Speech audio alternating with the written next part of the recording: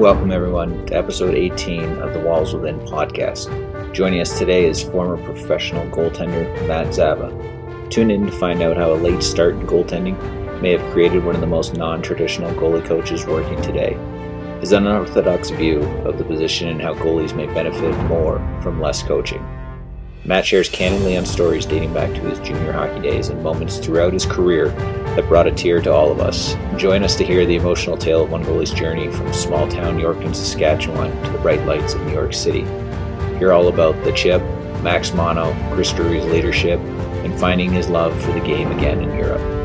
Matt is currently the goalie coach for the Tri-City Storm of the USHL, while also running his goalie training center in Denver, Colorado, where he continues to give back to youth goalies across the Front Range. Matt, excited to have you here. Obviously, we've got a pretty long history going back to our playing days at CC. I don't think we would have crossed paths playing youth hockey at all, but you certainly had an extended professional career, and now you're in the goalie training business, and I'm trying to help out as much as I can on that front, but you're down in Denver grinding away. Matt, why don't we jump into kind of your hockey story, and we'll get into some of the things that you went through in your professional career. Some really interesting stories and just kind of this winding tale that I think people are going to get a lot out of today. So we'll kick it over to you, and you kind of just tell us how you got into goaltending. Tell us kind of briefly about your youth hockey career and maybe leading up to going to Colorado College where we met, and then a little bit of your professional career. Yeah, so I probably would have started goal a little bit later. I was usually playing as a forward or defenseman until I was 11. When I was 12, I switched to goal full time. Probably more so my father's decision than one that I was actually really super excited about. Just from a very small town, we only had one goalie. He would leave every year to go to a goalie school. So my dad was the coach, which meant I was going in net. The first time I did it, I think I would have been 11, maybe 10 or 11. We got smoked, played one game, didn't play the rest of the year. The next year, the same thing happened. Our goalie left for a goalie school. I played, did well. Then I played the next game, played well again. And then I just split that year playing goal and more so a defenseman. And then my second year Pee Wee, I switched to goal full time. So I played all my minor hockey basically in Yorkton, Saskatchewan before going to juniors into BCHL with Vernon Vipers. And then, that's how I ended up at Colorado College with yourself. That's kind of wild. Like that Pee Wee sounds like a late time to start as a goalie. I think personally I was probably around 8 or 9. My love affair with it was just the gear in itself. They were starting to kind of get a little color in the pads, right? And everything went from that brown and black, and I had this vibrant orange down the side of my pads. I think it was a set of Cooper pads, and I had the photo, and it's the little Timbits jersey on it. Everybody was sponsored by Tim Hortons back then in Canada, at least the youth hockey. So I fell in love with it. It sounds like you were kind of forced into it, and by default, you just kind of stuck with it because I think played well, or your dad just needed a goalie, and he's like, "Hey, you're doing good. I like winning." Did you have any of those feelings of looking at the gear as a kid prior to 11 or 12? I always played goal, playing street hockey or in the basement. It wasn't like I didn't like the position. Yeah. I did. I honestly think my dad looked at me, and I think he looked at his side of the family and was like, this kid's going to be tall, skinny. He's not aggressive. And when we were growing up, the game was physical. It was big guys, big hits, fighting. I think he saw that and nudged me towards goal just because of my makeup, to be honest with you. That's awesome. I love how your dad is looking into the future. I was just going to say, is he that much of a fortune teller with players' attributes? It's awesome. I truly look back at it now because, I would have been a decent defenseman. I was always a good skater. But I do remember one time my dad was out of town, and it was the year I was kind of switching off between playing goal and playing D. And I purposely brought my player stuff because my mom dropped me off. And he came to the game later on, and he was furious. Oh yeah, he was. He's like, "Where's your goalie stuff?" I was like, "Well, I want to play D today." He's like, "You're not playing D, you're playing goalie." I was like, "Well, no, like I wanted to play D today." And I think he literally, I think he saw it and was like, you know what? If this kid's going to keep playing, he's probably going to have to be a goalie. Like if he was advancing, I do think it was one of those, I don't want to say a career decision, but like to extend my playing, I think he saw that that's where I'd be the best fit. Interesting. So, but he never forced me to do it. I think it was just like kind of nudging towards it. Were you all self-taught, or were you going to goalie schools? Like, I would say just taking a street hockey game into the ring. And this would kind of like lead into our business now, but I remember being in the sports store when I was 12, and we're talking to the guy who owns Extreme Hockey in Regina, Saskatchewan. He was from the same small town I was, and he was telling me about this guy, Craig Lombard, and he had opened this goalie training facility in Regina, Saskatchewan. And it was the exact same setup we currently have in Denver right now with center ice, which is wild a little bit. And he was telling my dad about it, and I was just kind of there, but I remember the conversation. And I bet you 2 weeks later, I was in Craig's shop working with him, and Craig would have been my first goalie coach when I was 12. And I wouldn't have skated with a private coach regularly. It would have been maybe, I don't know, once a month, because it was a 2-hour drive. So I'd go in and see Craig. But I would say for the most part, pretty self-taught until we had Terry Kleisinger at Colorado College. That's incredible. Yeah. So, I mean, I actually think that probably helped me in a lot of ways. Just like being a student of the game, figuring things out, trying new things. But yeah, there wouldn't have really been any formal coaching probably until I turned pro. And that's such like one of those things that's so underrated. And you and I have talked about it at length, is just the problem solving side of learning a sport, right? And it's all just kind of testing things out. And it seems nowadays in any youth sport that we're just giving the answer or giving a solution to every single question that a kid has. And, it's tough not to. They all seem to want the answer, but at the end of the day, it's like, hey, at the same point, it's like, I can guide you a little bit, but you're going to have to figure this out on your own.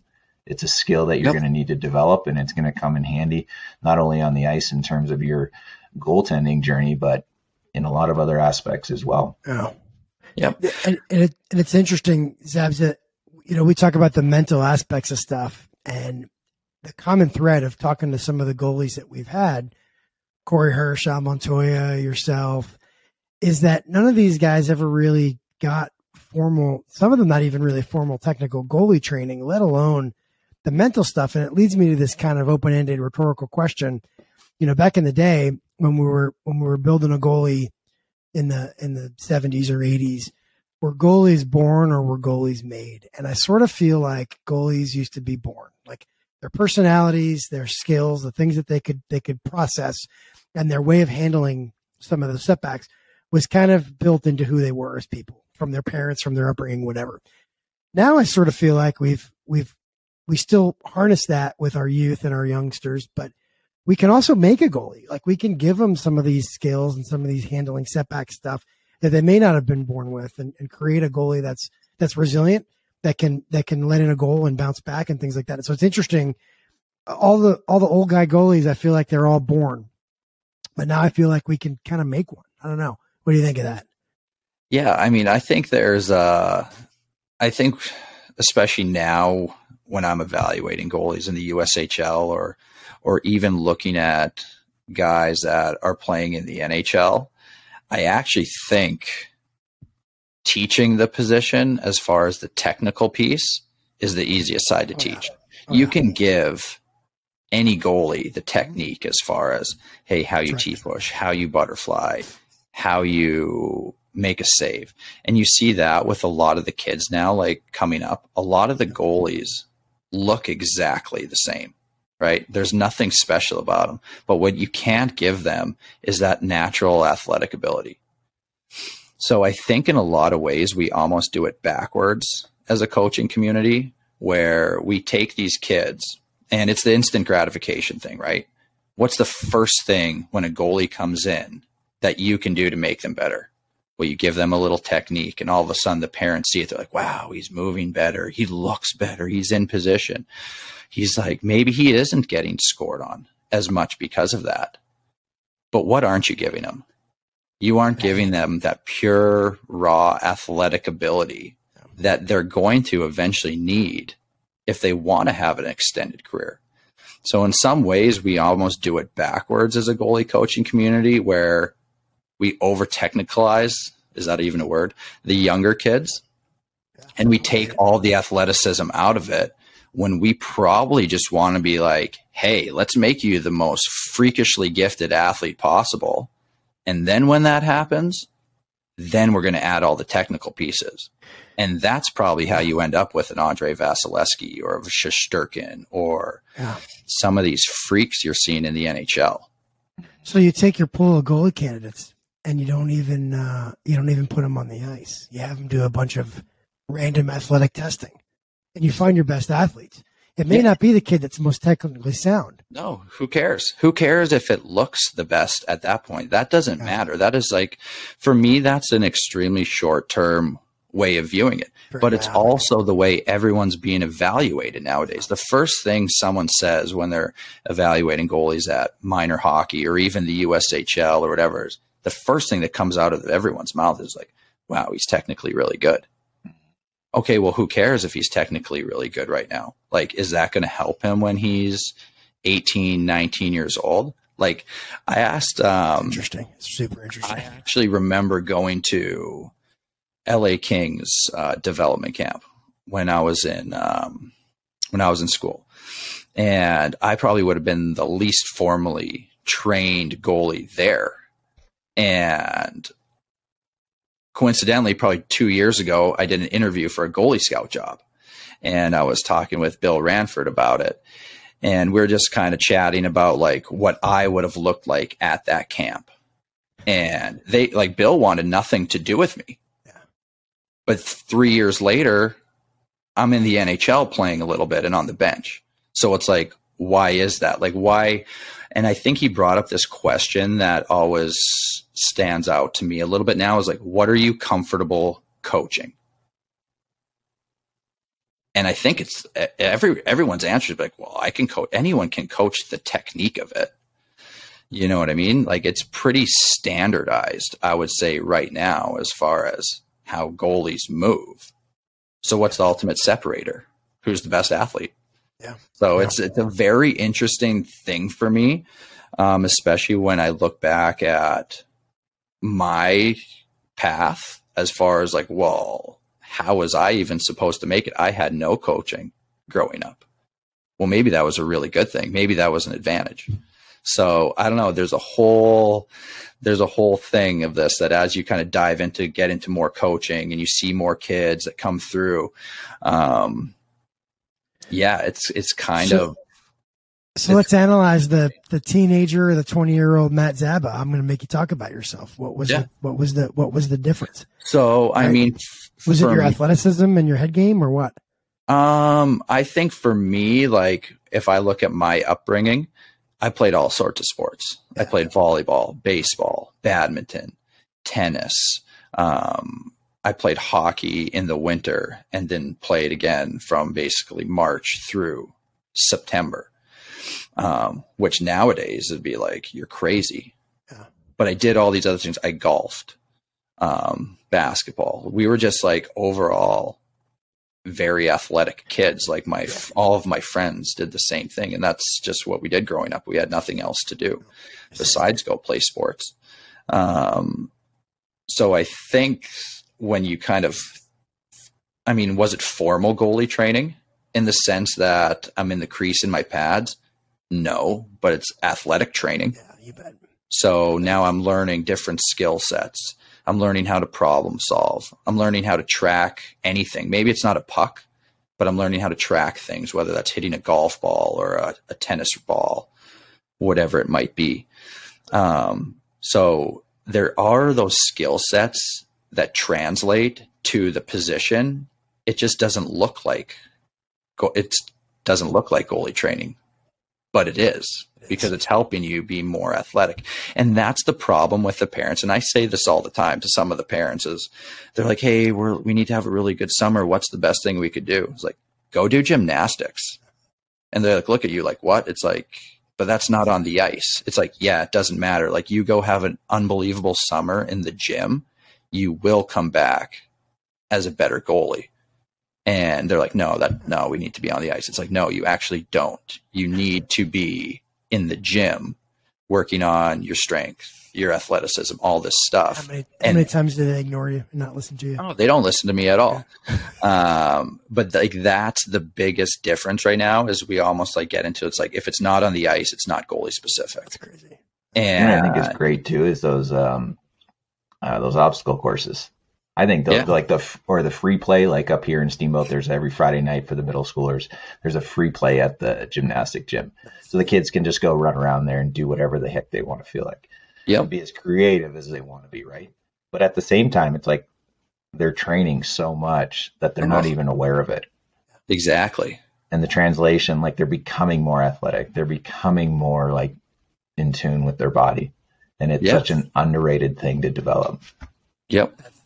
Yeah, for sure. And I look at my sons playing multiple sports. Jonathan does Taekwondo, and I watch what it does to his confidence, and I watch what it does to his processing of instruction and his ability to take coaching and not have all these paradigms and walls built up of this one thing like hockey, but he's kind of getting this diversification, and everything I've read is that's the best thing you can do with kids. And it's the paint the house, sand the floor mindset, right? Like, don't ask why, just do these other things too. And it's going to help you. It's going to help whatever it is you want to stovepipe into later. Yeah. So let's start looking into college, because the fact that you're starting more or less to become a full-time goalie at the Pee Wee age, and your career progression moves along pretty quick. You're out playing junior hockey in the BCHL, great junior league. You decide to go to CC. I don't know how many offers you would have had coming out of junior there, but CC at the time was a great school. We had a great program. And so I think for the first time, and you can correct me if I'm wrong on this, like you're reaching that level of hockey where all of a sudden it's starting to turn into a business. It's starting to get very competitive. You know, the line between having success and failing at that level becomes very fine. And is college the first time you kind of start running into things where it's like, oh, I've never had to deal with this issue before. I've never had to deal with the mental side of the game where there's obstacles now in my way that I haven't encountered. Like, run us through that kind of progression where you and I kind of meet and then start competing against each other. And we'll take that into kind of professional hockey, which has its own host of issues that you have to deal with that are completely different from college as well.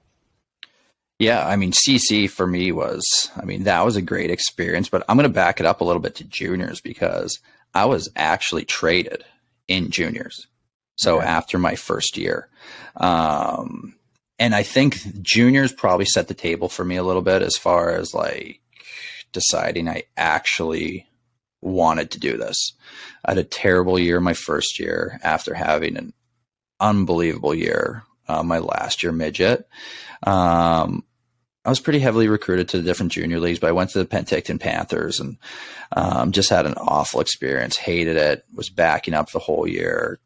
Coach and I didn't necessarily get along. It was my first year away from home. It was just a struggle. Had an awful year, probably the exact opposite of how I thought it was going to go. And I remember that summer talking to my dad. I was like, I can't go back. I can't go back there. So I asked for a trade pretty much right after the season. Called the coach. He's like, yeah, we'll move you. No problem. And then it was probably a month before training camp. He called me. He's like, we're not trading you. We want you to come back. And I was like, oh my God, really? After all this? And he's like, yeah, we want you back. I'm not trading you. Like, I need you to come back. So I was like, I wrapped my head around. I was like, all right, this guy wants me. Maybe this is a good thing. So I go back to camp and I have an awesome camp and I'm waiting for the exit meetings and I'm the last one. And there's a goalie before me and I can hear the whole conversation through the coaching door. And I'm sitting outside the door and I vividly remember hearing this, and the coach is like, I can't remember the other goalie's name. He's like, hey, just so you know, we're trading Zaba. You're on the team. Oh, wow. And my mouth literally dropped, and I was like fuming. They don't know that I heard this. So I walk in, I sit down, and I'm just like almost in tears, like at the point, like I can't hold it in. And he's telling me how camp's going. He's like, hey, you've been great, all this stuff. And I was like, look, man, I heard the whole conversation through the door. You told him? I told him, I was like, I heard the whole conversation through the door. I was like, why wouldn't you trade me when I asked for the summer? Like, why would you make me come back, go through all this stuff, move back into my billets, get my head wrapped around this whole junior thing of being here, and now move me? I was like, and he didn't have anything to say. He's like, whoa. And I was like, no, man, it's good. And I left. And yeah, he called me the next day. He's like, hey, where do you want to be moved? I was like, yeah, just get me out of here. Like, I can't do this. And I'd like to stay in the league. So probably 2 weeks later, I was traded to Vernon. And that was kind of like the decision where I was like, chip on my shoulder, let's go. And had an awesome year. We ended up winning the league championship, league MVP, knocked those guys out of the playoffs and swept them. Looks like you played almost every game for him, 44 games, according to HockeyDB. Is that right? Oh, yeah. But that was kind of like the moment where I was like, I got hard to the whole business and competitiveness and deciding like, hey, I really want to do this. So that was just like a wild experience, like to hear that through the door. Was the fire smoldering already because of your experience up there at the Panthers, or was it that culminating moment that caused you? I would say that was probably my moment where I was like, all right, like this is it. Yeah. You know, like you don't do that to people type stuff.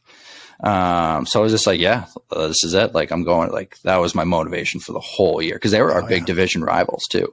That's awesome. Like they traded me. And this is how bad that coach thought I was too, was he traded me to the division rival that was like 2 hours away because he thought I sucked. And that was another moment to me. I was like, dude, you're trading me. It'd be like trading Vasilevsky to Florida Panthers. You know what I mean? You just don't do it.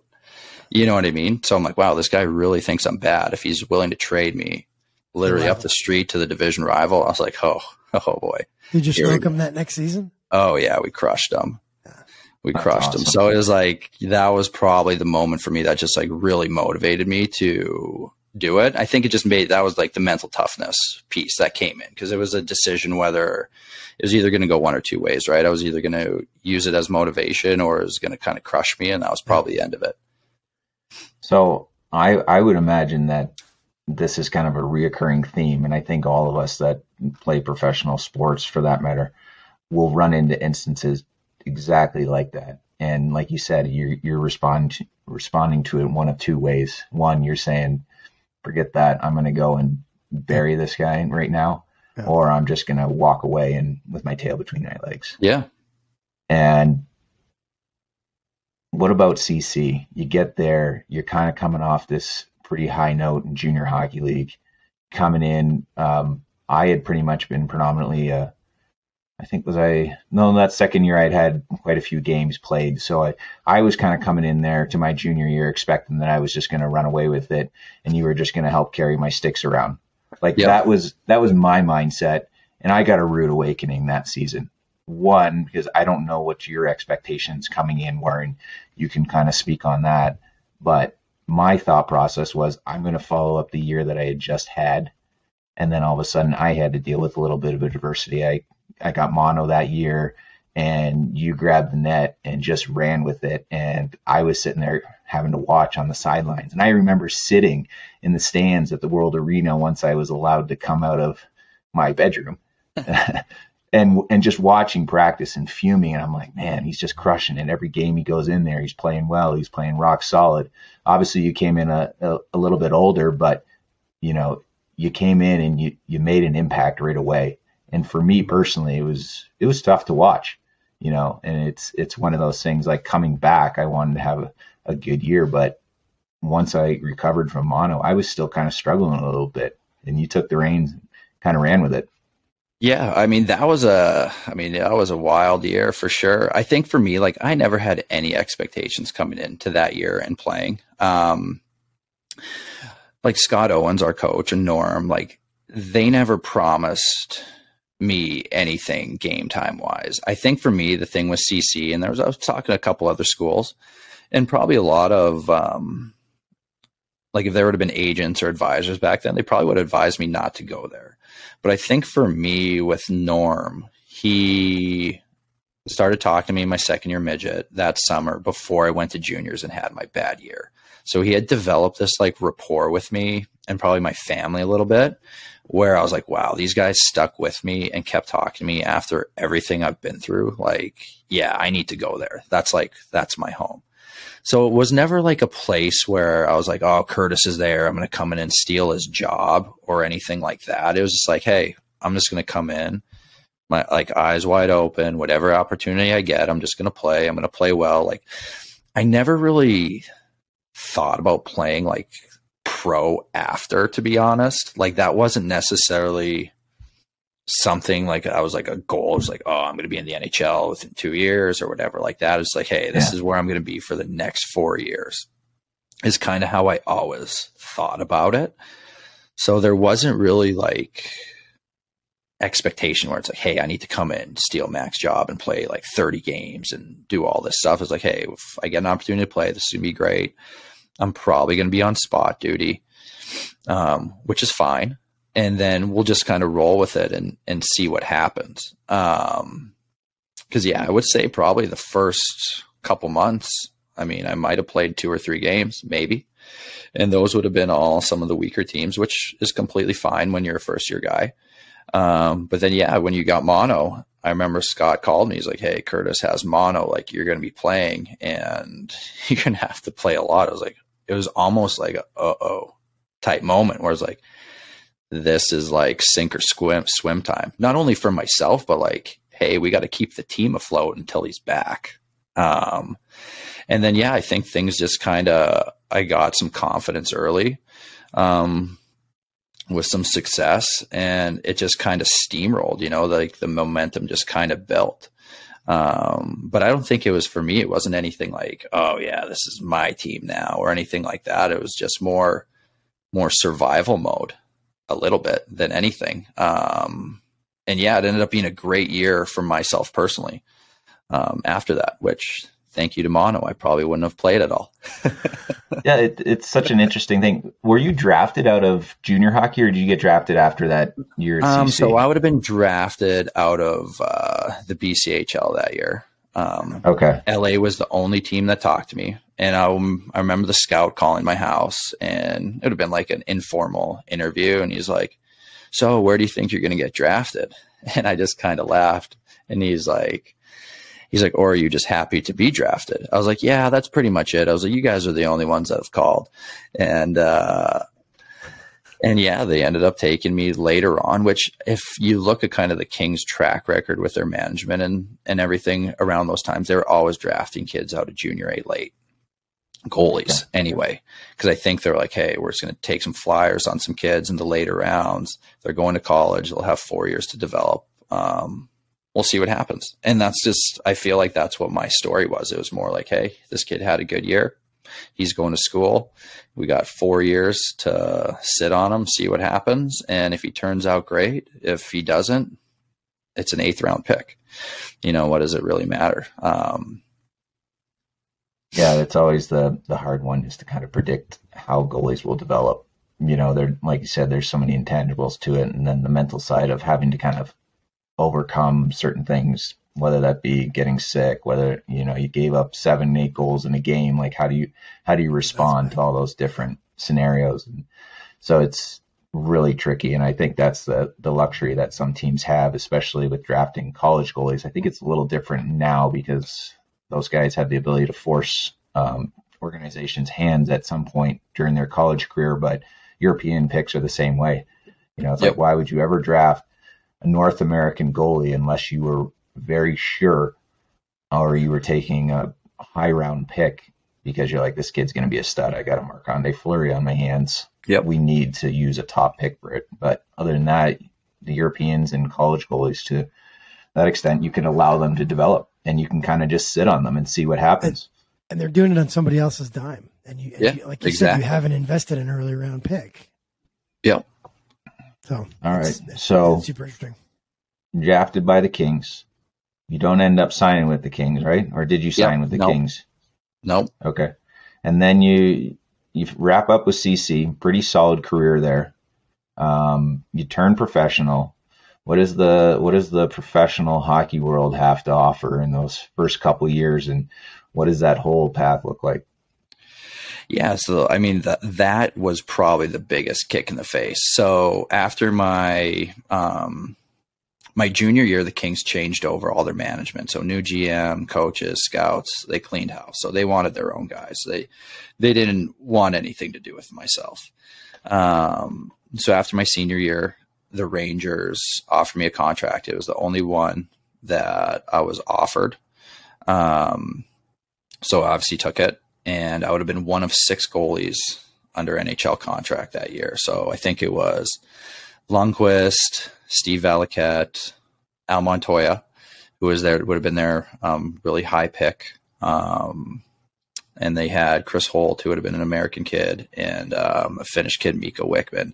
And yeah, I would have been number 6 on the depth chart going to the East Coast League. And I think that was the first year where I really learned the business of pro hockey, because I went from NHL camp to AHL camp to East Coast League camp all before the season started. And it was just like, oh my gosh, like this is just an absolute grind. And I think being in the East Coast League to start, like I never felt farther away from the NHL probably at any point in my life than being there. It just seemed so far given everything that was happening. It was like, oh man, like this is crazy. And that year was really tough because there was a lot of injuries. So I wasn't really playing anywhere. I was just always traveling. I was up in Hartford, but I wasn't playing in Hartford. I was backing up. So I'd maybe like practice a couple days and then back up. Then I'd get sent down back to Charlotte and practice. But I wouldn't play there either because I'd get called right back up to go sit on the bench. So my game was in complete disarray.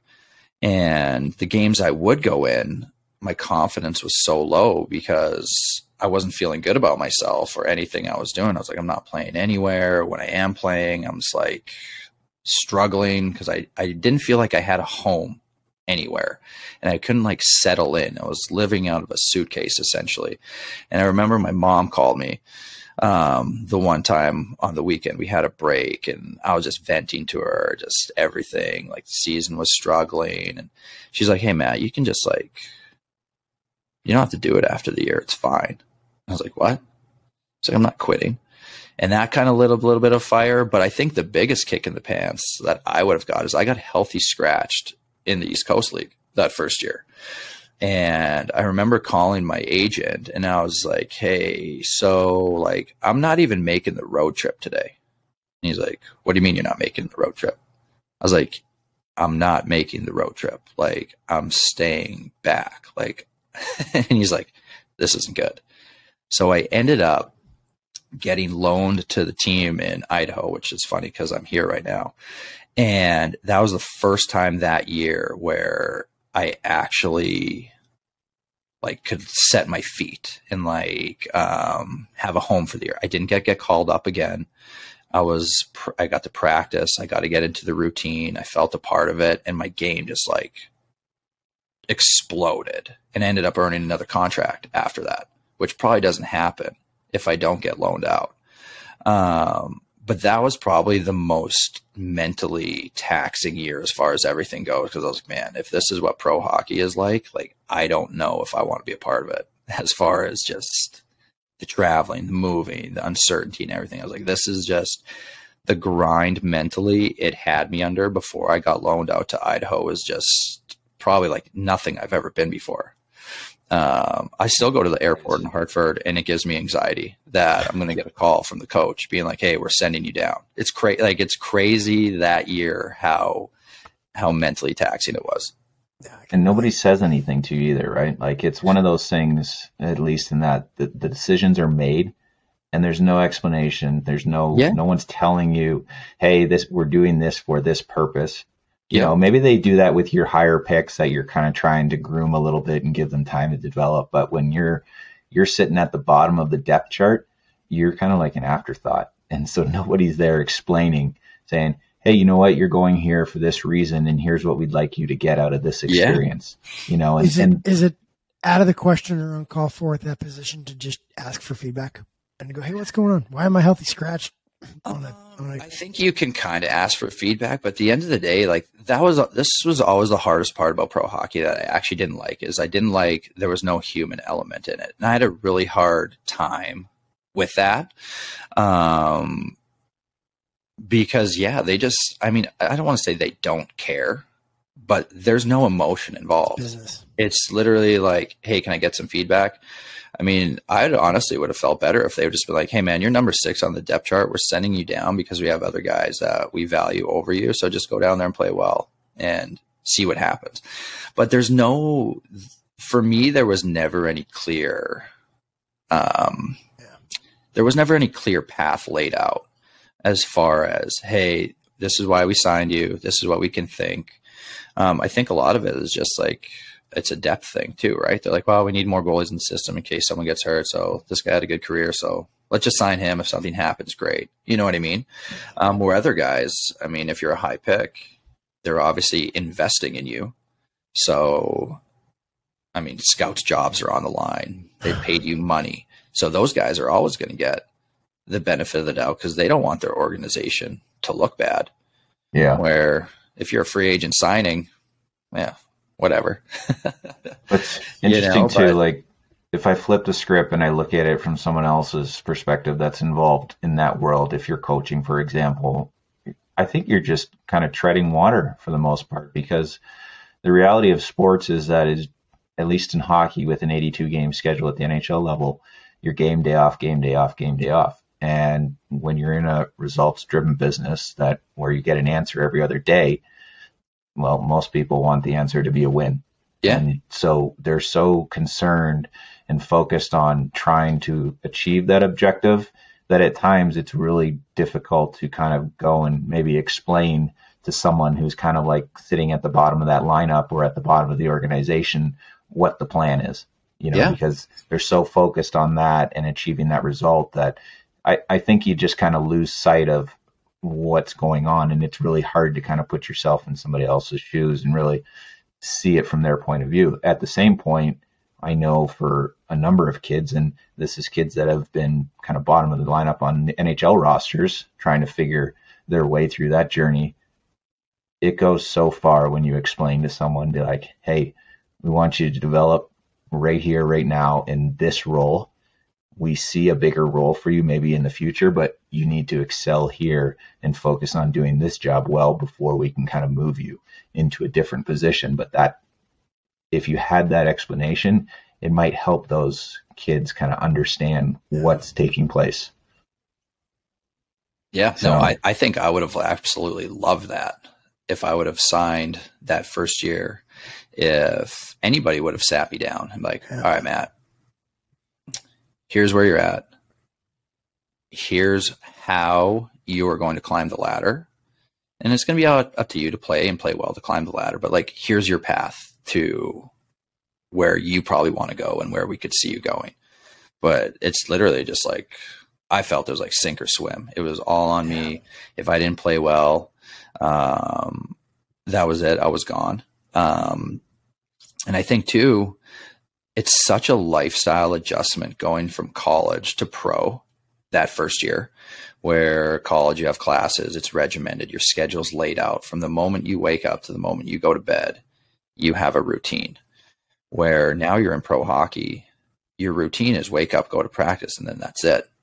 So it's like, what are you doing with all this other time? And I found that very hard. And it was almost like trying to find like the bigger purpose of what I'm playing for. Like when I was at school, I felt like a very strong connection to the organization, like for the school. It's like they gave me a scholarship. Like this is my home. Like I felt very indebted to them in a lot of ways. Or pro, it was just kind of like, all right, they're paying me, but like I don't feel as invested into the jersey based on, and a little bit is how you're treated. And I actually don't think they do a very good job of like making you like want to be all in on it. So it's like this whole thing. It's like, I'm trying to figure out my new lifestyle, my new routine. And like, you're in this whole different culture where it's, well, this guy's trying to take my job, so I don't really want him to play that well. And I'm trying to climb the ladder. And it's not like this feeling of camaraderie that you probably had for the last 4 years when it's like, hey, we're all in this together. Now it's like, well, I'm mad because that guy got called up instead of me. You know, like, how is this good? You know, so it's, you got this whole different dynamic going on that's very cutthroat, and it's hard to wrap your head around a little bit, I think, to start. Are there, you know, one of the things I keep thinking about is not just in sport, but across the board in successful organizations. And obviously in my experience, I look at fighter squadrons that are successful and fighter squadrons that aren't, military units that are and aren't. And one of the common denominators is exactly what you talked about, what you got at Colorado College, which is that investment into the organization, that investment into something other than yourself. And that, to me, what comes out of here, leadership, right? I hear, you know, leadership of your time at Colorado College inspired you to work for that team, for a goal, for representing the Tigers, Yep. right? Do you find that in pro hockey, there are teams that do that really good and lead their players to be all in, you know, and not just go to practice, but go to practice and then get private ice time and then do tons of off ice stuff? And then there are other teams that are just like, or is it a contingent upon your level in the organization and your depth? You know, which one of those or both, you know?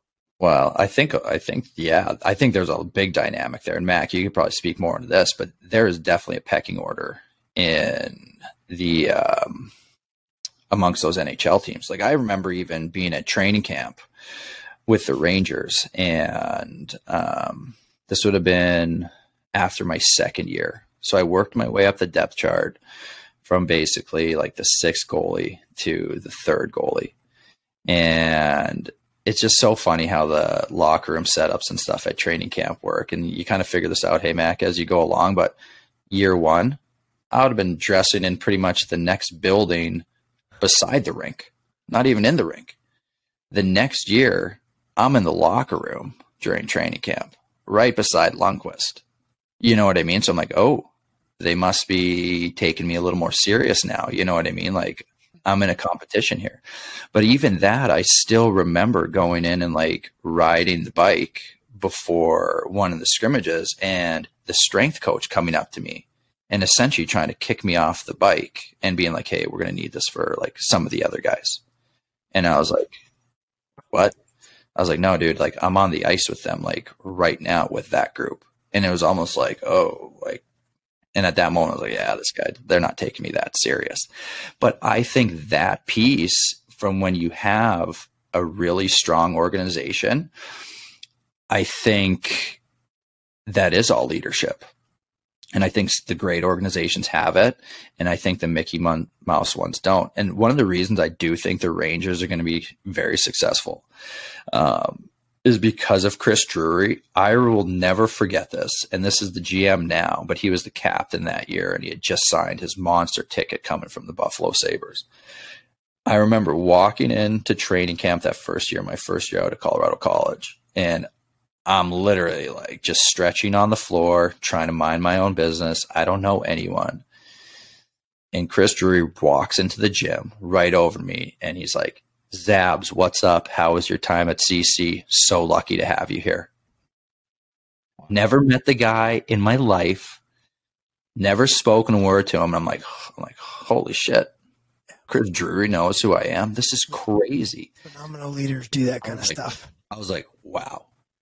And right away, I was like, this guy is like my all-time favorite person now. And to see him being the GM, I'm like, oh, this guy's going to kill it. Because if you can care about a free agent signing who's literally going to be your sixth goalie in the East Coast League, and you're doing that type of stuff, I was like, that's the guy I could get behind. Craziness, right? Like, awesome. That's really cool. And I think one that speaks obviously why he was a captain in the NHL, why he was coveted, and now why he's the general manager of the New York Rangers, right? Is that things like that go a long ways. Obviously, you have to be intelligent. You have to know what you're doing. But when you go the extra mile and you can recruit people that want to run through a wall for you because they extended their hand a little bit to get to know you or say something to you, acknowledge you. Yeah. Those are the type of players that you want to fall behind. And those people are special. You know, Rod Brendamore was a guy that jumps out to me. Jerome McGinley was another guy who jumps out to me, where they were individuals that it's like you meet them and then it's like you have an instantaneous, like, just kind of affection for them where, yeah, man, I'll run through that door if you need me to, whatever you ask, right? Like, that's the type of people that you want to have kind of running the ship. Yeah. Because one, they're going to set the example. Two, they're going to acknowledge everyone in and around that organization and kind of go the extra mile and not just blow you off, even if you are the sixth goalie in that organization. So, yeah, that's really cool to hear. Yeah, crazy. I'll never forget that moment, because you've all met guys like where they say like, don't meet your heroes or whatever it is. And there's guys I would have met going through it where I was like, wow, I watched this guy playing like my whole life. And you almost have this like picture of him in your head, what they should be like. And then you meet him and you're like, oh, I want nothing to do with that guy. You know what I mean? And it's disappointing. So when it happens the other way, it's just like, wow, you can see why he's won at every single level he's been at. And it's something so easy as just saying like hello or knowing their name and like making you feel like special. Like, hey, wow, I belong here. This is unbelievable. You know what I mean? Yeah. It's just makes you feel so connected to that and what's going to happen right away. That's like, all right, I'm all in on this, you know, and that's whatever he's doing, I'm right behind him. That's the secret sauce that every organization is looking for when they hit on that keyword of culture. You know, we're trying to develop a culture here, and it starts with individuals. And if you can kind of get those guys as your captain, as your general manager, your coach, it makes it so much easier for everyone else to want to buy in. Yep. You know, knowing that you're, at least in sports, when you're dealing with a world where it's like, hey, if you don't perform, odds are you're going to be cut, traded, or waived, or whatever it may be. You know, they get rid of you at a moment's notice. So buying into something when you know that other side of it is kind of looming over you is critical, and it's so important to have. So when you do find players like that, you hold on to them at all costs. Maybe even overpay them a little bit just to keep them around. Trying to figure out how to intrinsically motivate a room full of fighter pilots or a room full of professional athletes. Since intrinsic motivation comes from all sorts of different ways, right? You found a lot of that internal motivation when you talk to him. Everybody shows up with this extrinsic. Hey, I either don't want to get cut or I want to win for the team. Those are the easy ones, right? When you show up at a team, you go, I want to win for the team, right? Okay. But what really, when you look in the mirror, what's really driving you? And for lots of people, it's different. And this was your opportunity to develop that intrinsic motivation to perform and want to do well. And you brought that out in a 15-second exchange, which is amazing. That leaders can do that. They really can. And it's awesome. So it's funny that you bring that up, because I remember being in one of our economics classes and he brought that up, like intrinsic motivation and intrinsic motivation. It's like, well, what motivates people? Yep. And if you kind of bring that back to what we're doing as like youth hockey coaches, I feel like one of the biggest pieces that's missing in youth hockey is how can you get kids to be intrinsically motivated? Right. And if you look in the realm of goalie coaching, why was I able to go from having no goalie coaching to playing professionally, playing 8 years after college? Like, how was I able to do that? And it was strictly because I was intrinsically motivated. Like, I loved it. Like, my parents never forced it on me, even though my dad nudged me to being a goalie. He never forced me to be a goalie. He was just like, hey, if you're going to do this, like, this is the position you're going to have to play type thing. But like, I loved it. I loved the challenge of it. So when like things got hard, Like I never folded. So when I hear that conversation through the coach's door, right, it doesn't like pull me back. I'm like, I quit. It's like, no, it made me harder. You know what I mean? So like when I'm number 6 on the depth chart and I'm flying around, like, and my mom's telling me like I can quit, like, no, like it makes you harder and you keep going and you're not playing for another 8 years. So it's like when we're dealing with these kids, I feel like the biggest piece that coaches miss on is simply getting them to love the game as much as they can. Well, I'll rewind a little bit because it's profound, because I think, like you said, and this may be a total shot in the dark. You guys correct me if I'm wrong, but I feel like anybody can get clinics and as a coach can go to clinics and learn the technical aspects of goaltending and teach it to a kid. Yes. And go, hey, this is how you move across the crease. This is how you work your pads into the butterfly, all that stuff. I feel like any non-goalie can do that. But what the goalie that has goalie experience can do is teach that other stuff. We talked about athleticism, but the mental side of how to react to game situations and how to react to those intrinsic motivation things, you wouldn't know it unless you were there. You wouldn't know it unless you went through it. So to me, putting a guy a step above goes past the technical stuff and it goes to the mental side of stuff. And so, yeah, I'm trying to tie it back to our overall thesis of this podcast. But frankly, I really think that's the difference maker is those things. See, like, I think like for our business, what we do, and I think we actually probably can do this better than most people do, is we don't get bogged down on the technical side of things. We teach it for sure, but we don't get bogged down on it because we know that we can teach that whenever we want. We can add that to your game. Like if you give me a goalie who's never played, whether it's adult, a little kid, whoever it may be, you give me a month of skating consistently, I will make you a technically sound goalie. We'll get you dialed in. But I think our number one goal, especially when we work with the little guys, is like we want them to be so in love with playing goalie that they just literally leave with a smile on their face. It's all they think about. It's all they want to do. Because guess what? If they do that later on, now we got them and now we can coach them. And now they're not only going to get better on their own, but we're going to make them better. And then when things get hard and they get cut or whatever may happen to them, we can relate to them because we know what they're going through. And they're just going to be they're going to have that internal motivation where they're just not going to stop and they're just going to love it more than the next guy to keep going. And like, if you look at my experience or even Mac, your experience getting mono, like you didn't quit after that year. You came back the next year and you probably had the best year of your college career. And that springboarded you into pro hockey, where now it's like you took those tools you learned and you're like, all right, well, I've already been through the ringer with that. The rest should be easy. So now no matter what gets thrown at you, you can handle it. You know what I mean? No matter what it is. If it's a life thing, if it's a goalie thing, like I feel like personally there's nothing I can't handle right now mentally, or at least wrap my head around it where I can come out on the other side. Yeah, you know, and it's like it almost becomes a teaching moment, you know? It's funny you mention that because I could take anybody that can fly a Cessna and teach them to fly a fighter jet. It's easy. Yep. It's super easy. Get in. I mean, you pull back on the stick, the houses get smaller. You push forward, the houses get bigger. You got tons of power. Your left hand controls how fast you go. It's a piece of cake. It's an easy airplane to fly. Because when we're trying to execute tactics and integrate into a formation of 4 or 8 airplanes, I can't think about the stick and rudder flying pieces of this. I don't have the brain bites. So the airplane has to be really inherently very easy to fly.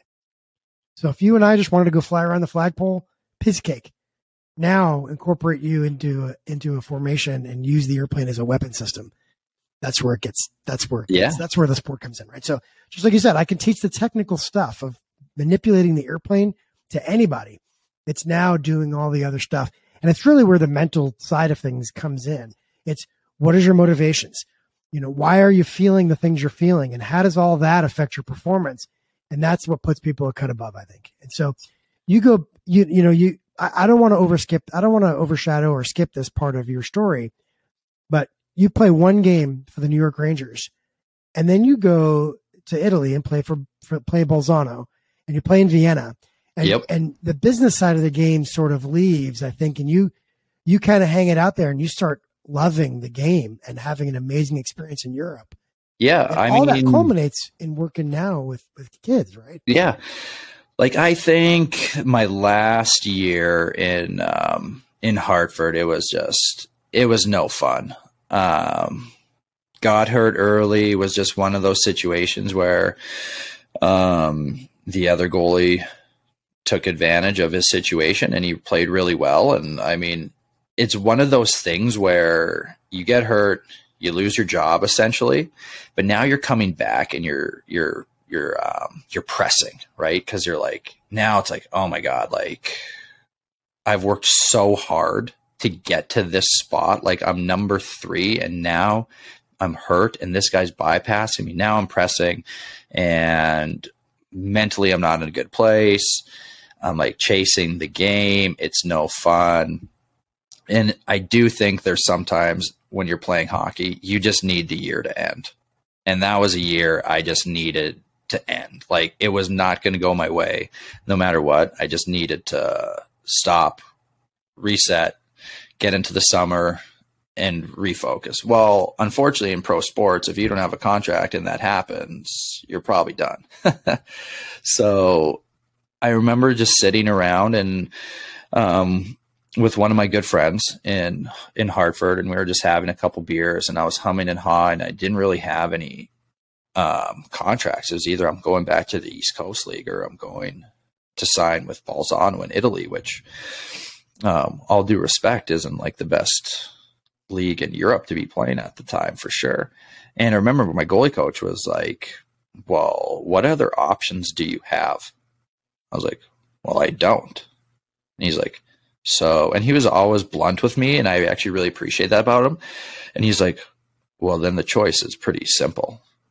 And I was like, yeah, it is. So I remember I called the team in Bolzano. I was like, yeah, man. And I was very lucky to have 2 older North American guys who had been over in Europe for a long time. And one of the first things they said to me was just, Matt, anything or any expectations you have about pro hockey and the way you were treated in North America, throw them out the window because this is completely different. Just little things like you have to bring your own towel or you got to bring your own soap, like stuff like that you seem is so like minuscule, but you don't have that anymore. And it would drive a lot of the North Americans crazy that they didn't have that. And in the grand scheme of things, it's like, dude, who cares? Just like grab your own towel, man. Like it's not that big of a deal. A lot of guys couldn't handle it. That was the first time once I got to Europe and I kind of like wrapped my head around things that I was like, all right, this is where I'm at again. This is either going one or two ways. I'm in probably one of the worst leagues in Europe. If I have a bad year, my career's done for sure. I'm not even going to be coming back to Italy. If I have a good year, maybe I'll get a contract in a better league, maybe. But at least I know I'll be able to come back here, you know? And I was already at the top of the budget, so I knew I wasn't going to be making anymore. It wasn't like, oh, if I have this great year, I'm going to make 100,000 this year, and next year I'm making 400. It was like, no, you're going to stay exactly where you are because that's all we can afford to pay a guy. And I just remember being like, all right, well, if I'm going to be here and be in this league, I was like, I'm going to be the Henrik Lundqvist of the Italian Hockey League. And I crushed it. I jumped into the culture full time. Like all my best friends on the teams were all the Italian guys. I hung out with the imports too, but I would spend as much time with the locals as I could. Because I think that's another mistake the imports make is they don't jump in. They don't get to know the culture. They just kind of stick to themselves. Well, I just went complete opposite. Like I was at happy hours with the Italians and no one would speak English, but I didn't care. I was just there with them. Hanging out. So I got to know the local people and I was around and it was just like, for me, it was like a life-changing experience, just like being in a different culture like that. It was awesome. But that was probably the first time too, like I felt like a bigger purpose as far as like, all right, like I'm back to more of that college mentality where it's like, I'm here, there's no training camp, I'm on the team, this is where I'm going to be. This is my home. Let's just kill it. And we did. Our first year, we had a great year. The second year, we won the championship when we probably shouldn't have. And yeah, that springboarded me to Vienna. But I was very, like, leaving Bolzano was very sad in a lot of ways because I loved it there. I loved the guys. The teammates were awesome. They were some of my best friends. The city, the culture, everything about it. Like, I thought that was a place I could live the rest of my life. It's easy to find a home in Italy. Yeah. It's cool. Nice. And cool. I still go back there. Like, if I'm going to go on a trip to Europe, like, that's my first choice. For sure. We loved it. I loved everything about it. And I can't say anything. I think any person should have to go through something like that where, they have to live in a foreign culture or country, even just for a year, because it does humble you. It does change your whole perspective on life. For sure. I would go days where I wouldn't speak any English until I got to the rink. So all day, like, no English at the grocery store. Yeah. And then you figure out how to communicate people, and then you start picking up the language. And it was just awesome. I loved it. That's cool. So you go to Vienna. What's the difference in the experience there to Bolzano? Do you still find those roots? I feel like you've come back to this a couple times, Zabs. I feel like your best days are when you feel at home with the team, when you feel that sense of pride and that kind of those roots sort of feelings, right? Yeah, because I would say for me, like, I was never motivated by like money necessarily. You know what I mean? Whereas like, yeah, I want to get paid as much as I can, but like, that's not why I necessarily wanted to do it. Like, I always wanted to do it because like, I really enjoyed who I was with, enjoyed who I was around, for always having like a greater purpose for the whole thing, right? Like, if I felt like valued and a part of it, I feel like that's always when I played my best. So I think for me, Vienna was kind of like a new challenge because it was a better league. We were playing in the Champions League. It was a big city, more crowds, new experience just in general. So I think that was more of a situation where I need to show that I could still play to myself. You know what I mean? I was like, all right, like, my European career or my North American career kind of ended a certain way where I was like, I didn't really feel like, not that I was disappointed with it, but I knew that I had a bad year at a bad time. And it was just kind of like, hey, this is just the business. Like, there's nothing you can do. So going to Italy was like, all right, this is where I'm at. I need to play well. Going to Vienna was more like a personal thing that I felt a big responsibility to play well so that other guys who go to Italy would be able to get out of that league as well. Because basically that summer, when I was talking to this, he would have been like the GM or the player personnel guy for Vienna. I had my interview with him. And the first question he asked me, he was like, all right, Matt, well, why, you had a great year your first year in Bolzano. Why do you think no one wanted to sign you? And I just told him straight out, well, there was a goalie the year before, Adam Dennis. I don't know if you guys remember him. He played in Buffalo's farm system in Portland at the time. He went to Italy the year before I did. He had a fantastic year. He signed in the top German league, which would have been a huge deal. And he got fired pretty much a month into the season. So I was like, and this happened when I was already in Italy. And I was thinking, wow, if Adam can like sign from Italy and go to Germany, I'll be able to get out of here. So he ends up sucking. And I was like, oh God, that is not good for me. So anyway, I'm on this interview with a player personnel guy for Vienna Burned. And he's like, why don't you think you haven't got out of Italy after your first year? You had a great year. And I was like, because Adam Dennis went to Germany and he stunk. So now everyone thinks that that's going to happen as well. Because I was like, I know the league isn't good. I was like, I get that. I was like, I also just put up a 954, which I don't care what league you're in. That's hard to do. But I was like, that's why. I was like, I know it's why. And I was like, I'm fine with that. But I was like, I can tell you this, like, you can go sign somebody else and maybe he's a bigger name or anything like that. But I was like, they're not going to care as much as I am. So, and he's like, well, would you come on a tryout? And I was like, absolutely not. I will not come on a tryout.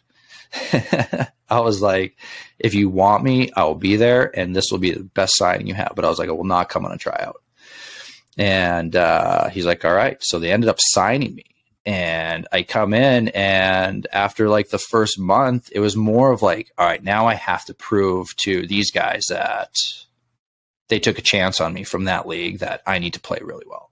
But I also needed to do it for the Italian guys who, if they had to go to that league, they needed to look at me and be like, well, Zab's knocked us out of the park, so I can move on out of this league too. And we did, because within the first month, everyone's like, dude, what were you doing in that league? I was like, yeah, it was just a starting point for me. You know what I mean? Like stuff like that. I was like, bad year, bet wrong time. It is what it is. So yeah, I think that was just another situation where I felt this huge connection to that league, and them giving me a chance and giving me a home, that I kind of owed it to them. To play well, and then obviously owed it to Vienna for taking a chance on me over maybe taking some more high profile guys that they could have. Did you find the culture in the European leagues that you played in similar? Like, was Italy the same as Austria? Was it, in comparison to the North American side of the business? Like what? I found it to be a lot more like college. So when you sign your contract with them, the only guys that are there for training camp are the guys who are on the team. So you fly over, you're right away in your apartment, you're settling in, you're meeting your teammates. There's no getting sent down. Like, yes, you can get fired and then be like, hey, we're buying you out of your contract. But for me, that was always on the player, right? So right away, I just felt like you're home, you're there. Like, this is where I'm going to be. So there's no like, oh my God, like I could get sent down to the HL, or I'm going down to the East Coast. Like, you're there. So your mind is clear just to play. And that's always for me when I was at my best, when it was like, hey, I'm not thinking about anything else. I'm just taking care of my stuff on the ice. I know where I'm going to be for the year.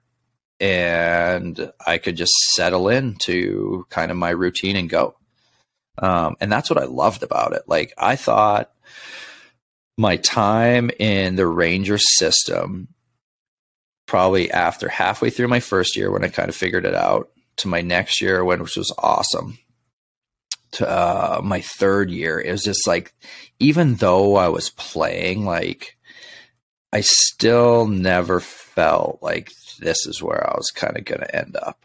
You know what I mean by that? Where I was just like, I was doing it more for me, which was fine, but that's not where I ever enjoyed playing. Like, I really enjoyed like the team aspect of it, where it's like the whole like greater good, that type stuff. Right. So like, I think no matter what in North America, I probably would have always been a little bit unfulfilled in some ways.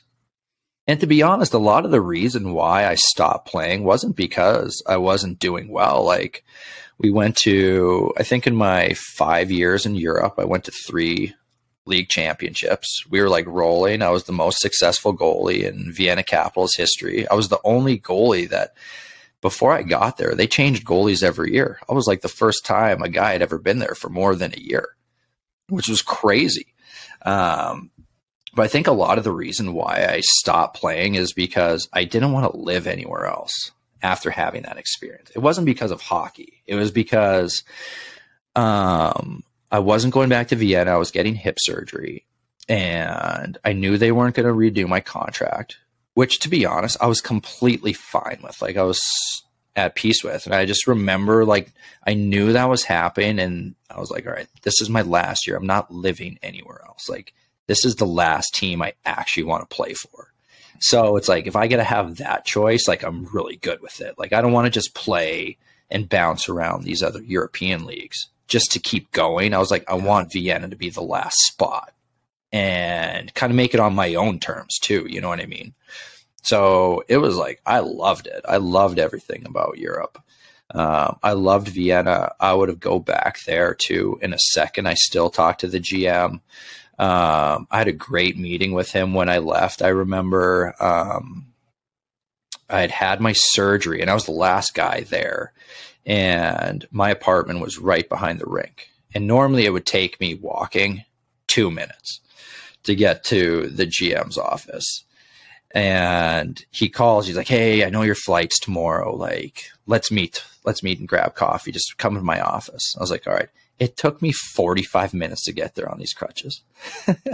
I was like in a full sweat hobbling, but I go and meet Franz, and we just had this awesome talk. Like the whole time, it wasn't even about like hockey or life. It was just, I think for him, I think he like really appreciated the way I like handled it.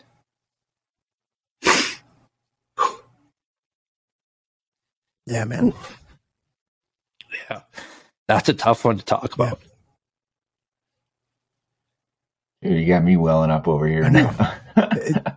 And it's all good, man. It's all good.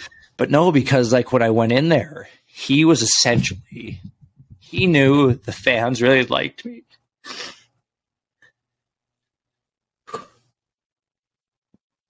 And he was going to take a lot of heat for that. Yeah. But I pretty much gave him a statement. I was like, hey, man, like, it's good. You know what I mean? Like, I'm not going to be back. I can't play anymore with my hips, but like, I love you. And he was like, hey, I really appreciate you doing this.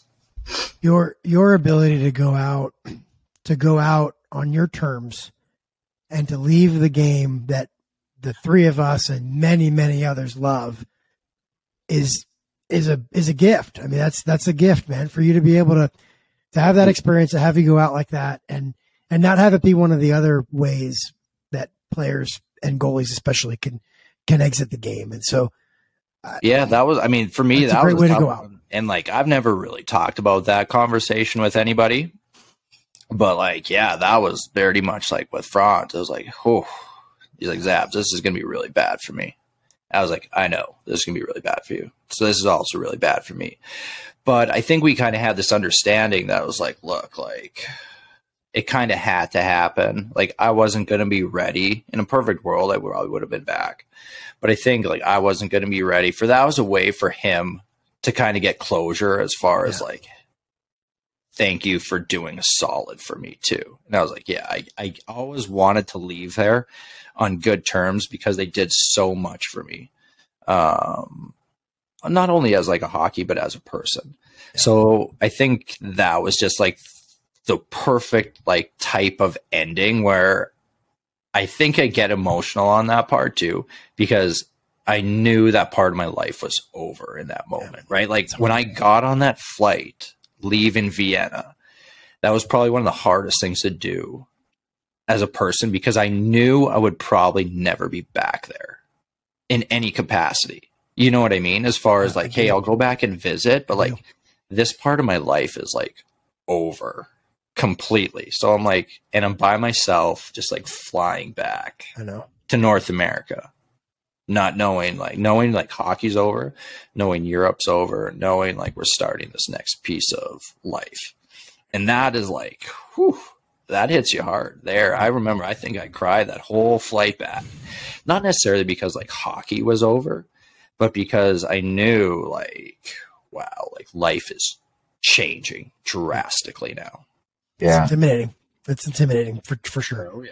I think what's, incredible about your story and the journey that you've talked about so far is the fact that, you mentioned the human side of Chris Drury, and you talk about the family of Colorado College and the family of the European organizations that you were able to be a part of, and just how important and critical that was to you wanting to be all in on all of those. And it's such a good thing to hear for any leader or any organization, that if you can get people to this point and make them feel a part of something, that it means the world. I feel like you can just get so much more out of people if you can create that type of culture.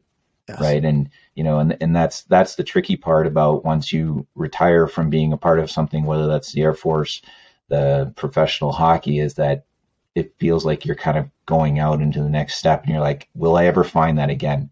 Am I going out on my own to do my own thing, or am I jumping into a company to work for?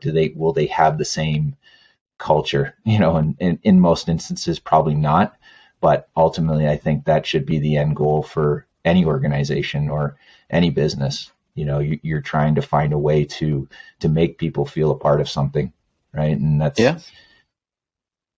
I don't know. It's true. It's heavy stuff, but I don't know if I think I might have cried on the pod once so far. You make me get a tear coming down my cheek. So. I'm an emotional guy. I'll wear my heart on my sleeve for sure. But I think that for me is like, I don't really talk about that stuff much. I don't like to talk about myself. I don't really talk about my playing career. But yeah, Vienna was an emotional spot for me. It was like that. When I think about that place, like I pretty much tear up almost every time, just for the way they treated me.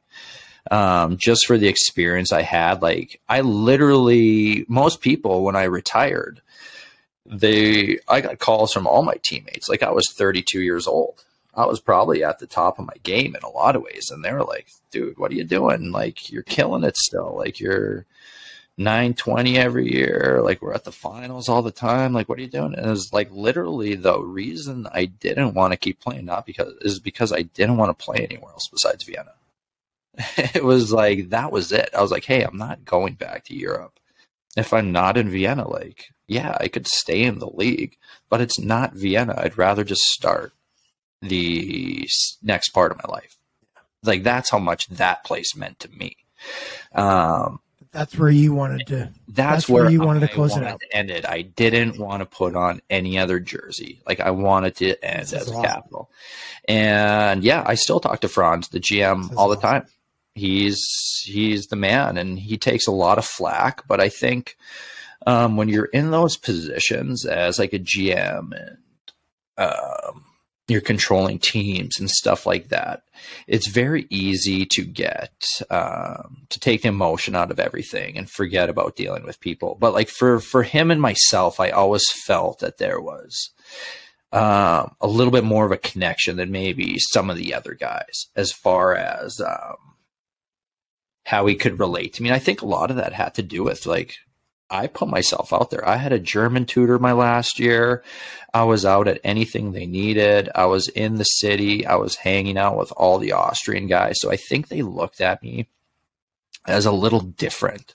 I remember my first year going over there. I went over like 2 weeks early, and all the imports like, dude, why are you going over so early? I was like, yeah, man, like I want to see the city before this thing starts. Like I want to take advantage of this. And it was like the GM and everyone was like, what is this guy about? But then I think they just kind of got to know him. Like, oh, he's a little bit different. Like he loves it over here. I would have lived over there like the whole summer. I wouldn't even went home. It was great. Everything about it. So Zabs, how are we doing on time? I know you mentioned you got a little bit of time. I think we got a little bit more. They're not texting me telling me to hurry up or anything. Right. So we got some flexibility. So first thing, brother, thanks for sharing all this. I know you're a humble guy, and I don't know you that well, but I know you through Curtis and talked to you a few times. But sharing this stuff is hard, and I can appreciate that you don't want to sit up here for an hour and 18 minutes talking about yourself, but the value that your stories bring to anybody that's going to listen to this pod is huge, because it's a glimpse into understanding what the heck is going on inside somebody's head throughout a career like this. And so now take it full circle, right? You take this whole experience, and I wrote down a couple of things. Okay. I wrote down the chip, Matt's mono, Chris Drury's leadership, playing hockey for the love of the game. And the number 5 thing I wrote on here was now you're teaching the next generation. So you're influencing some pretty high level USHL goalies. Yep. You've working on Tri-City stuff.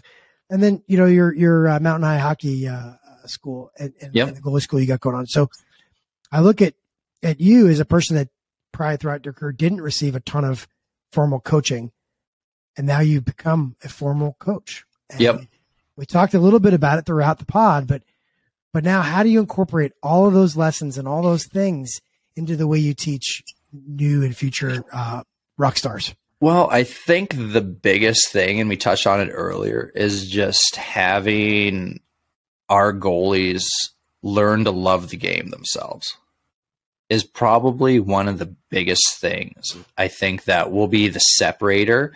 And it's something that I don't know if you can necessarily quantify it. You can't really, you can see it, but it's not something like technical you're coaching. You know what I mean? So I feel like if we can help the kids fall in love with the game on their own terms, they're going to work harder at it. They're going to strive to get better at it. They're going to find more information on it. They're just going to work harder at their craft when it does get harder and the pyramid gets smaller. Opportunities get less. They are going to have that attitude where they're just going to stick with it. Because I think any time someone comes through our door, right, you have to get to know the reason why they're in there.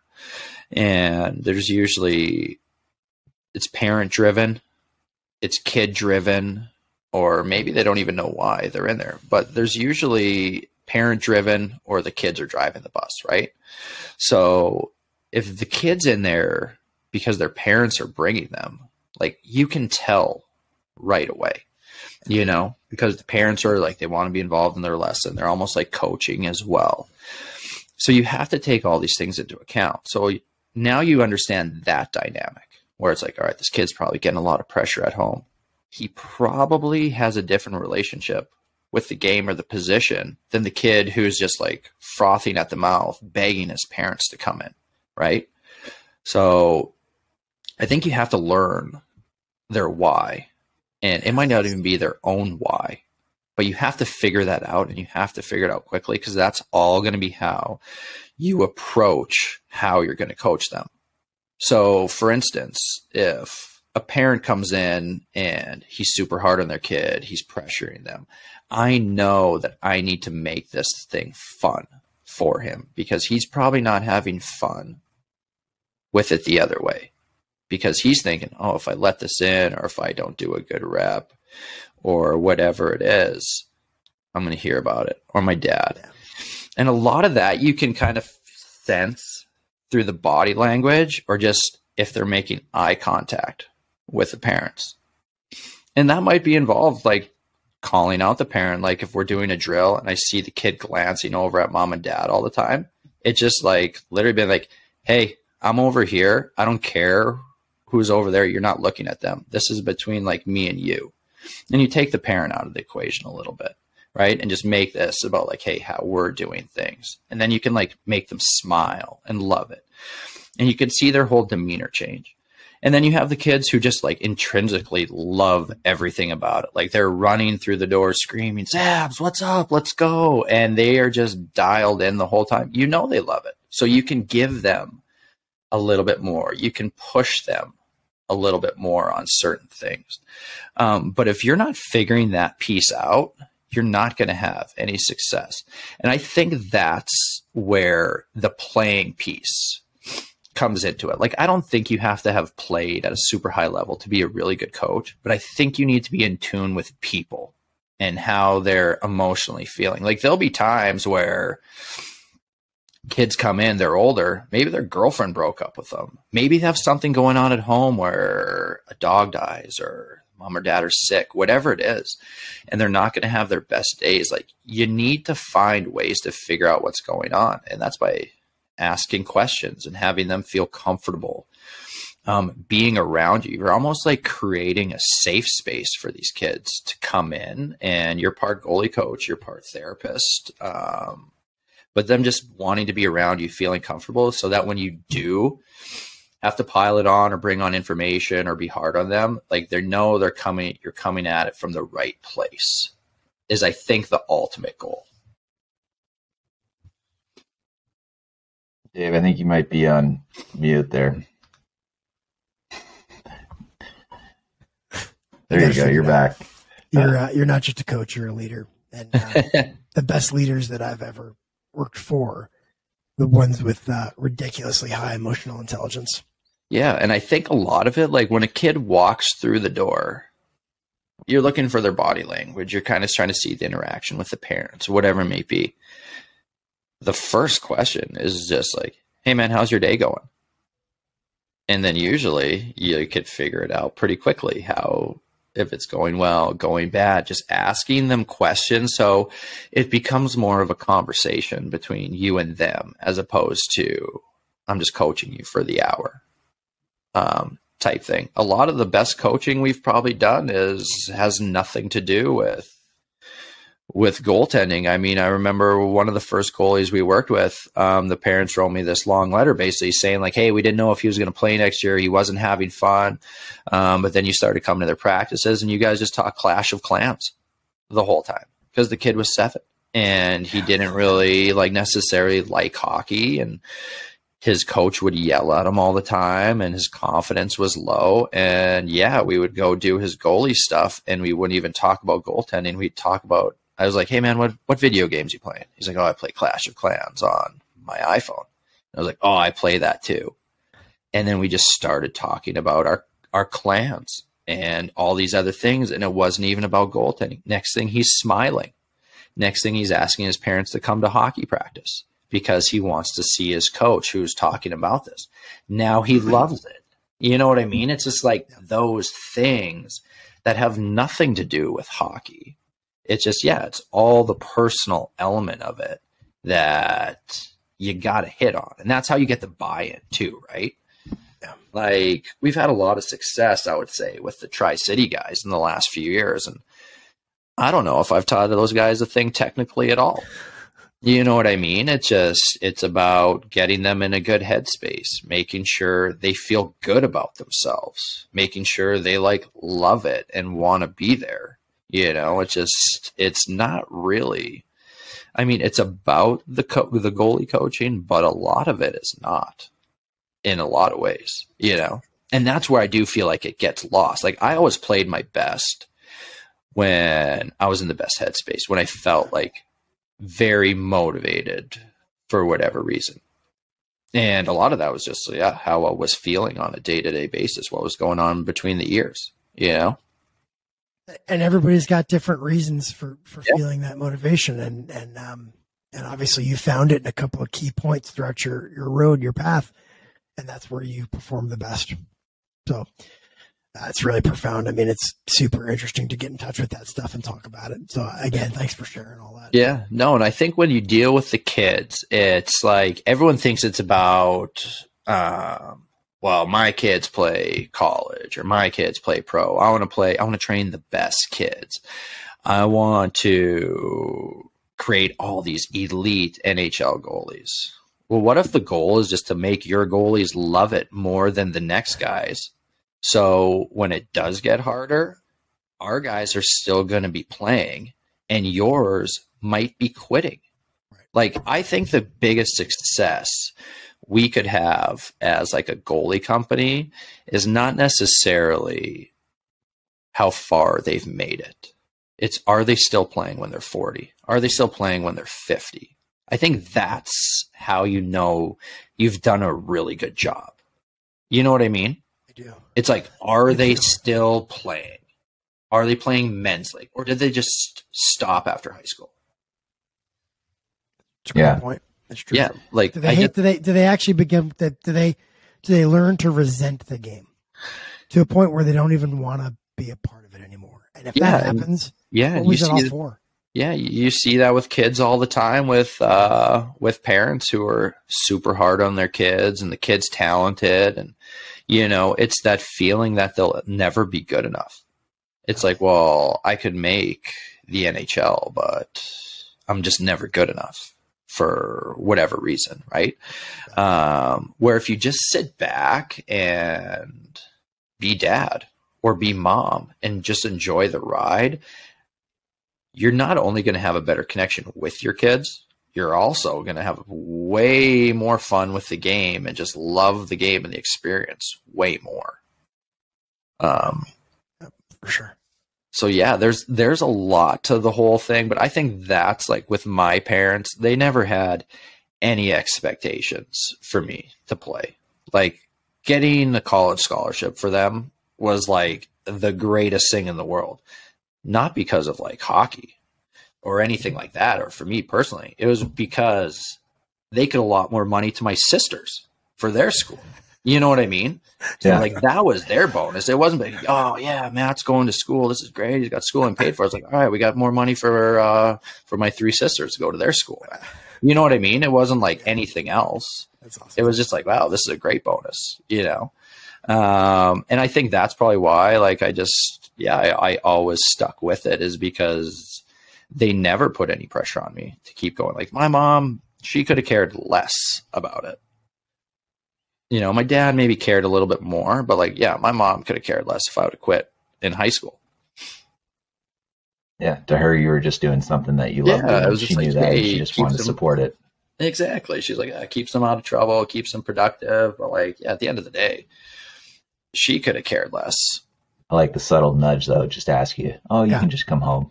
Yeah, Exactly. Just kind of like motivate you a little bit. Be like, are you sure you want to come home? She knew like how to push those buttons. It's like, what? Yeah. It's like, no, I'm not just coming home. What are you talking about? Calling me a quitter? So Zabs, I think we're about out of time, brother. But for those of you listening that haven't had the opportunity to jump on Instagram and check out MHH Goalie Club, I'd encourage all of you to follow that page, whether you're interested in learning how to become a better goalie or you want to just see some funny videos and some funny content. Check it out, because Zabs, you got these blue skates that you strap on. Are those things still hanging pretty good, by the way? Yeah, they're hanging on. I mean, we have to mod them a little bit, but we like to have fun on there. We obviously, I think we have a lot of good information. We like to obviously keep it light. We also like to hit you guys with some coaching stuff, but I think it's just another situation where we want the audience and the people following to see that we just love being goalies. That's exactly it. At the end of the day, if that's the message we're portraying and we want people to see, it's like, these guys just love it. And to be honest, we've had a lot of men's league and adult league goalies reach out now about skating because they see we're doing it. It's I think we create a very unthreatening environment for people who want to get better. I think there's a lot of, when you sign up for private lessons, there is an intimidation piece that some people may have as far as like, well, what's this coach going to be like? Am I going to be yelled at? Oh, I'm just not very good. Like, is he going to be judgmental of me or whatever it is? I think we just take all those barriers away with how we approach it. And we make it a very inviting, friendly place where we don't care if you're an NCAA Division I goalie, a pro goalie, or a men's league guy that just started skating. We'll work with all of you, and we're going to treat you the same, and you're going to have the same experience no matter what. And I think that's exactly how we want it to be. Well, I want to get up there and skate with you guys, but again, MHH Goalie Club. Follow Zabs and Curtis. Really awesome. Curtis, any parting shots for Zabs before we wrap it up? Oh, I mean, that was fantastic. Your journey's incredible, but I think what's even more powerful is just hearing you talk about coaching youth and kind of your insight into interacting with kids and adult league goalies and whoever that may be. I don't know. It's powerful stuff to hear you talk about it. And I think it just kind of, it motivates me personally to kind of, it just gives me energy hearing you talk about it. So, thank you for sharing the story. I mean, the career was incredible. What you're doing now is truly remarkable. And I think goalies in Colorado, they're lucky to have you down in Denver right now. I know that for sure. And we're killing it. I think it's for most athletes, I think the hardest part, and this, Mac, is figuring out what you're going to do after. That's like a very scary thought. And I think being able to jump into something we've been doing our whole lives and being able to make a career out of that. And I think just ultimately when I personally started to where we are now, pretty much like 2 weeks away from like launching our new spot, I think the only thing you really think about is, and it's crazy, is like building something where you would wanted to skate personally growing up. And it's almost like bringing out that childhood back in you, as far as like, this is exactly what I would have wanted to do at 12 years old. Like, this is where I would have wanted to skate. So for me, it's just like, it's come full circle between, we talked that conversation in the sports store with my dad and then me going to skate with Craig. We're essentially just creating that same thing in Colorado, and it's been awesome. So we're very lucky to have you involved. Dave, we got to get you up and skating for sure. Yeah, man. And sure. Yeah, we're just going to keep rolling and pushing the envelope. The primary purpose of this podcast is to educate. It is intended for private, non-commercial use, and the views presented by your hosts or guests do not reflect on any agency, company, or organization that they work for.